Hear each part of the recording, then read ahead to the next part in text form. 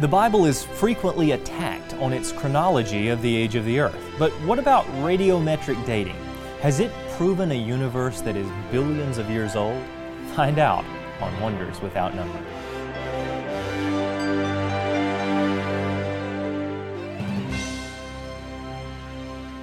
Michael Hautz has a PhD in nuclear engineering from MIT and serves as the nuclear research manager for NASA's Marshall Space Flight Center. He's received exceptional service medals and engineering achievement medals from NASA, and he worked for 11 years at Los Alamos National Laboratory. He's also an auxiliary staff science writer for Apologetics Press. So if you would, please join with me as we welcome Dr. Michael Hautz. Welcome to the program. Right, thank you. Thank you for having me. Absolutely. It is a pleasure to have you here, and I love getting your insight on some of these topics. We've actually, on previous episodes, looked at carbon-14, C14 dating methods, right, and how all of that works, but then there are many other different types of dating methods that supposedly are giving billions of years. Yeah. Now, that's all part of scientific study, right? But you wrote an article in Reason and Revelation for Apologetics Press called "True Science is the Christian's Friend." Right. What do you mean true science is a Christian's friend? Well, because when we, as the more science advances and the more we get into detailed science, the more it confirms the Bible. It's completely consistent with the Bible. A lot of times, people will try to spin science or put assumptions on true science to somehow imply that it's in conflict with the Bible, but it's not. And we've seen that everything from, of course, 500 years ago, people used to think life just made itself. Right. Now we know that's ridiculous. That life is way too complicated to have made itself. But again, it was because science advanced. We used to think maybe information was being added to the genome. From true science, we know no, it's actually being lost from the genome. And so, again, as science advances in any area, it again confirms the Bible. It's fully consistent with the Bible. That's amazing. And it's true in this area as well. Absolutely. All right, well, jump right in and let's see where it takes us. Okay, so I want to start out with one of the things you'll notice is that atheists very rarely attack Christians on certain issues. We mentioned the life from non-life. We very rarely hear an atheist say, well, you silly Christians, you don't believe that life just made itself, because they know where that'll lead. Exactly. You'll say, well, okay, if life could just make itself, let's go into the lab and make some right now. And of course they can't. And so they don't want to focus on that. They don't want to, in general, focus on any area where true science can be applied. And so, but when you get into things like radiometric dating, if some person wants to attack the Bible, it's entirely dependent on the assumptions that are made given certain measurements. And so it's much easier to attack. It's a little bit analogous to fossils too. If I find a bone chip, I can pretend that bone chip is anything I want to. I mean, in reality, people will, don't mean to be demeaning to anybody, but in reality, most fossils have a few fragments of bones, and there's a wide open how those are interpreted. Again, far removed from true science. If I look at trying to change a scale into a feather from a genetic and a biochemistry standpoint, I realize there's no way that can happen. And so again, related to fossils, but again, an area where again the idea is to stay removed from true science. That's what we see a lot in radiometric dating, and so that is an area where Christians will be attacked. And so I think start out realizing that if we read 1 Peter 3:14 through 15, but even if you should suffer for righteousness' sake, you are blessed, and do not be afraid of their threats, nor be troubled. But sanctify the Lord God in your hearts, and always be ready to give a defense to everyone who asks you a reason for the hope that is in you with meekness and fear. And so it says we need to be ready to make a defense. And this is an area where it's, again, straightforward to make a defense, but we need to be prepared for making that defense. We do, and to understand that, we have to understand the assumptions involved. We're not disputing the data. There are facts and there are data. NASA could send a space probe to a different planet and collect all types of data. You could analyze a rock or a fossil and get all sorts of data, but there is an interpretation of the data. It's how that data, what assumptions are applied, how that is spun. But you're right, no dispute over the data in general. I mean, sometimes you do get erroneous data also, but just in general, that's not where the dispute is. It's what assumptions are applied to the data. Now, one thing to also point out is, evolution doesn't work no matter how old the universe is. And Okay. so the motivation here is really just, again, having a person realize that the Bible is God's inerrant word and being willing to seriously consider the Bible. Yes. And so that's where the importance lies. Okay. It's that because we can show evolution, again, does not work no matter how much old. time you give it. I'll use an example of Fred Hoyle. He calculated the odds of just the proteins in an amoeba spontaneously arising at 1 and 1 followed by 40,000 zeros. Okay, now Fred Hoyle, of course, he named the Big Bang. He's a very famous British astronomer. Yeah, exactly. Yeah, so he was a very, very, if I guess you say famous, influential British astronomer. So he's he calculated that, and so that led to a lot of his quotes, basically making fun of evolution. Well, say we assume though the prevailing 13.8 billion year old theory idea. Well, what if we change that a little bit using his odds? Well, suppose instead of 13.8 billion years for the proteins to rise, suppose there was 1 second. Okay, so now it's 1 second. So now the odds went from completely impossible, in other words, 1 and 1 followed by 40,000 zeros, to completely impossible. Now you're down to 1 and 1 followed by 40,017 zeros. Really? Suppose you only had, say though you had 1 billion years for the proteins to arise. Okay. Well, now your odds went from completely impossible to completely impossible. In other words, you went from, instead of 1 and 1 followed by 40,000 zeros, it would be 1 and 1 followed by 39,992 zeros. So it doesn't matter. It doesn't it's matter how much time you give it, it's still impossible. Exactly. If it was 1 second, if it was 1 billion years, and that's just that's the first one time example. I've ever heard it put exactly that way. Give it 1 second, you give it a multitude of times more than they say that it took, and the odds are still just as bad. Exactly. Yeah. Okay. Yeah. Completely impossible either way. And so you start thinking. Fred Hoyle calculated this. He rejected the whole idea of evolution and the primordial soup. Have the quote from Fred Hoyle. Says, the likelihood of the formation of life from inanimate matter is 1 to a number with 40,000 noughts after it. It's enough to bury Darwin and the whole theory of evolution. There was no primeval soup, neither on this planet nor on any other. And if the beginnings of life were not random, they must therefore have been the product of purposeful intelligence. And so, that's not your typical sidewalk conversation. But suppose someone said that to you, you'd immediately think, well, hey, let's can you come over tonight for a Bible study? We invite them to church. You think, boy, this person, it's clicked. They finally figured it out. Well, unfortunately, with Fred Hoyle he knew evolution couldn't work. But he, for whatever reason, he didn't want to put his faith in God, and so he developed this whole theory. He called it directed panspermia.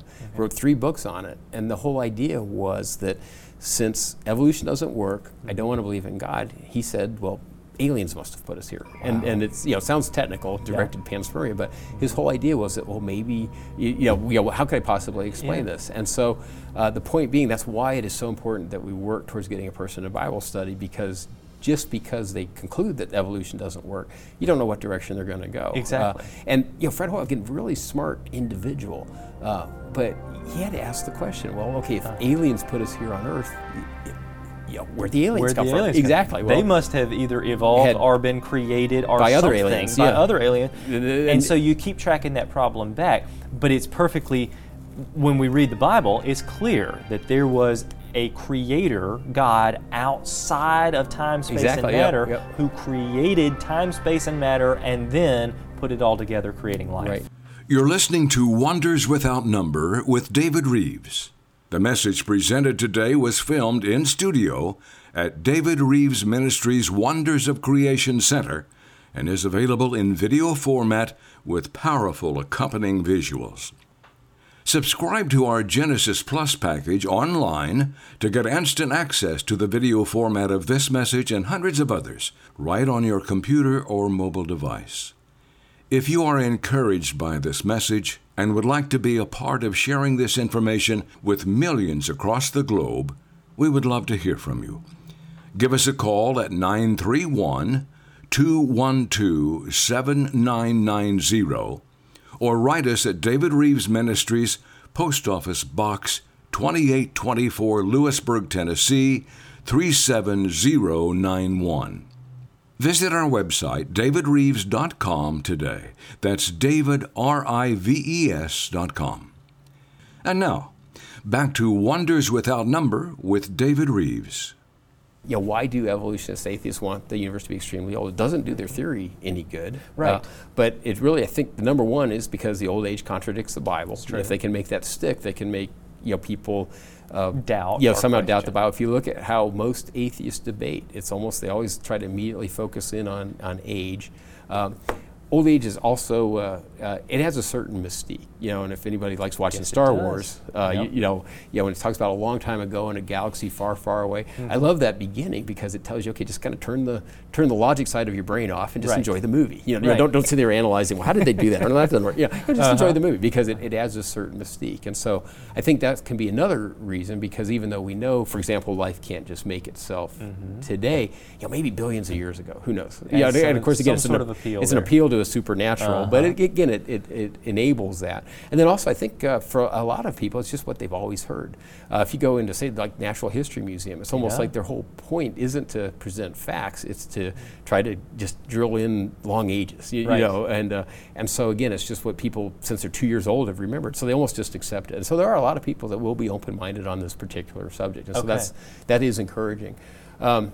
But we do have to remember to give the Creator, the God of the Bible, the glory and point back to Him, or else you can end up coming up with a lot of other wild theories. Exactly, to explain things. because it is one way to think about it is it can be used as a gateway drug. Would be an analogy to lead people away from the Bible. Because think about it, if a person can either be caused to doubt the Bible because of age, or they decide that they're not even going to seriously consider the Bible because of age, then that's, I guess you'd say the atheist has won in that particular case. And it's amazing, by doubting the Bible, even having a person think, well, okay, somehow I have to twist Scripture, I have to say that maybe our accepted translations aren't right, or maybe there's some words that are translated wrong, or you get all kinds of, at that point, again, that person is going down a very dangerous path, because it doesn't take long once we start rejecting certain parts of Scripture to reject the entire Bible. What else are you going to, Exactly, and so that's a very, so it is extremely important topic. Okay. And so, and then just the other point again is, I think we all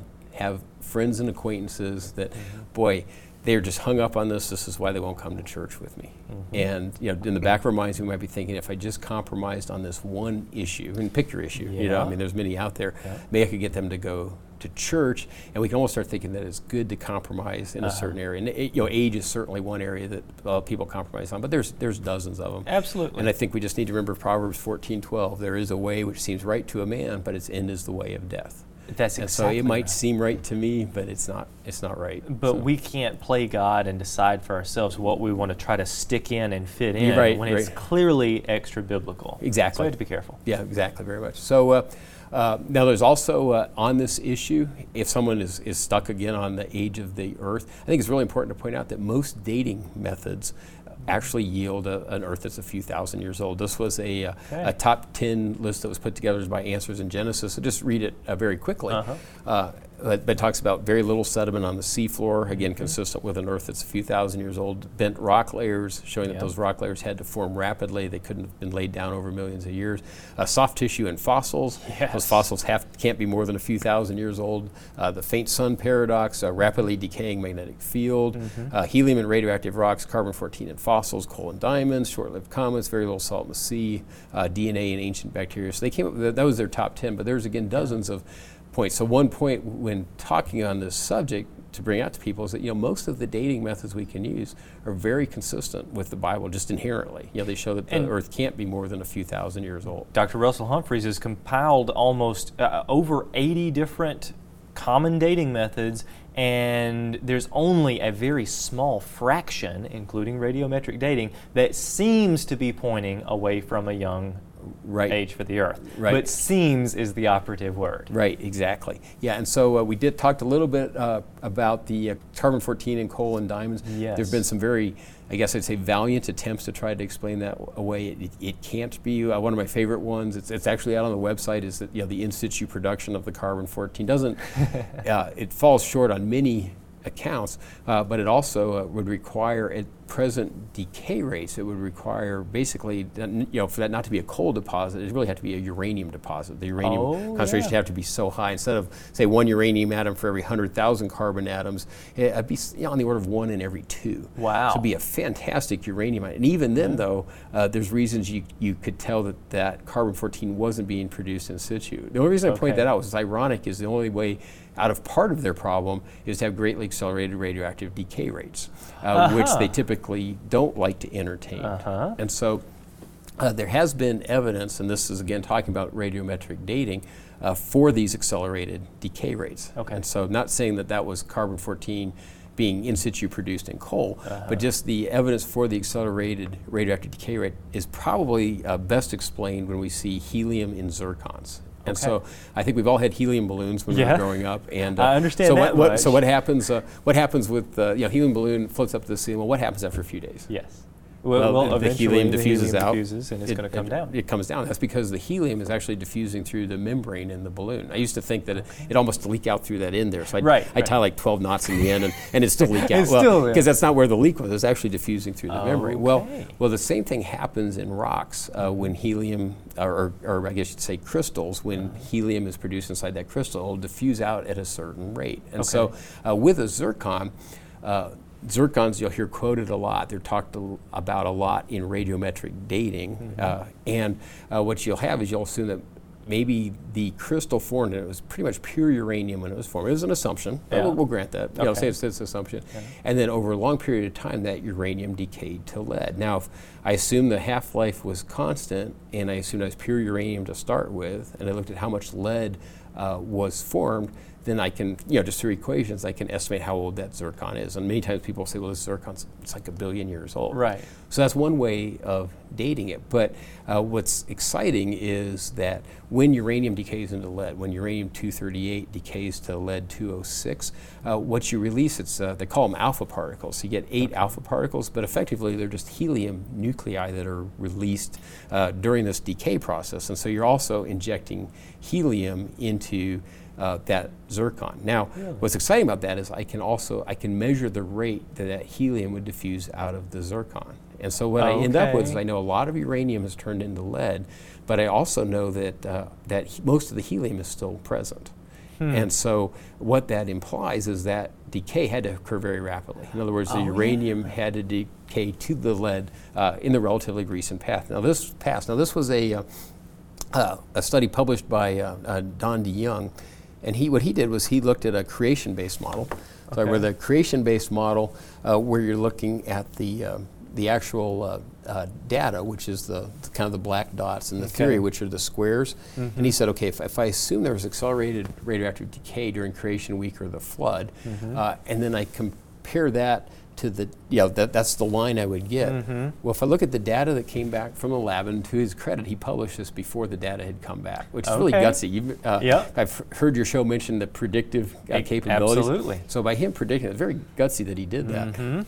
Well, the creation model hit the data dead on. Wow. The uniformitarian model is off by about a factor of 100,000. Okay. So in other words, just based on these ratios, I know that a lot of decay happened. If I assume all that uranium turned into lead, but it had to happen recently because of the uranium presence. So again, that's because the helium is present. So it's very biblically consistent. It's very hard to explain. So that's one powerful piece of evidence. And again, the idea is get a person to question kind of where they're putting their faith.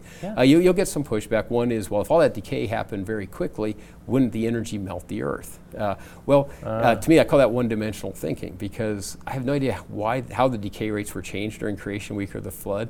But if that decay rate changed, it's also going to change the amount of energy released per decay.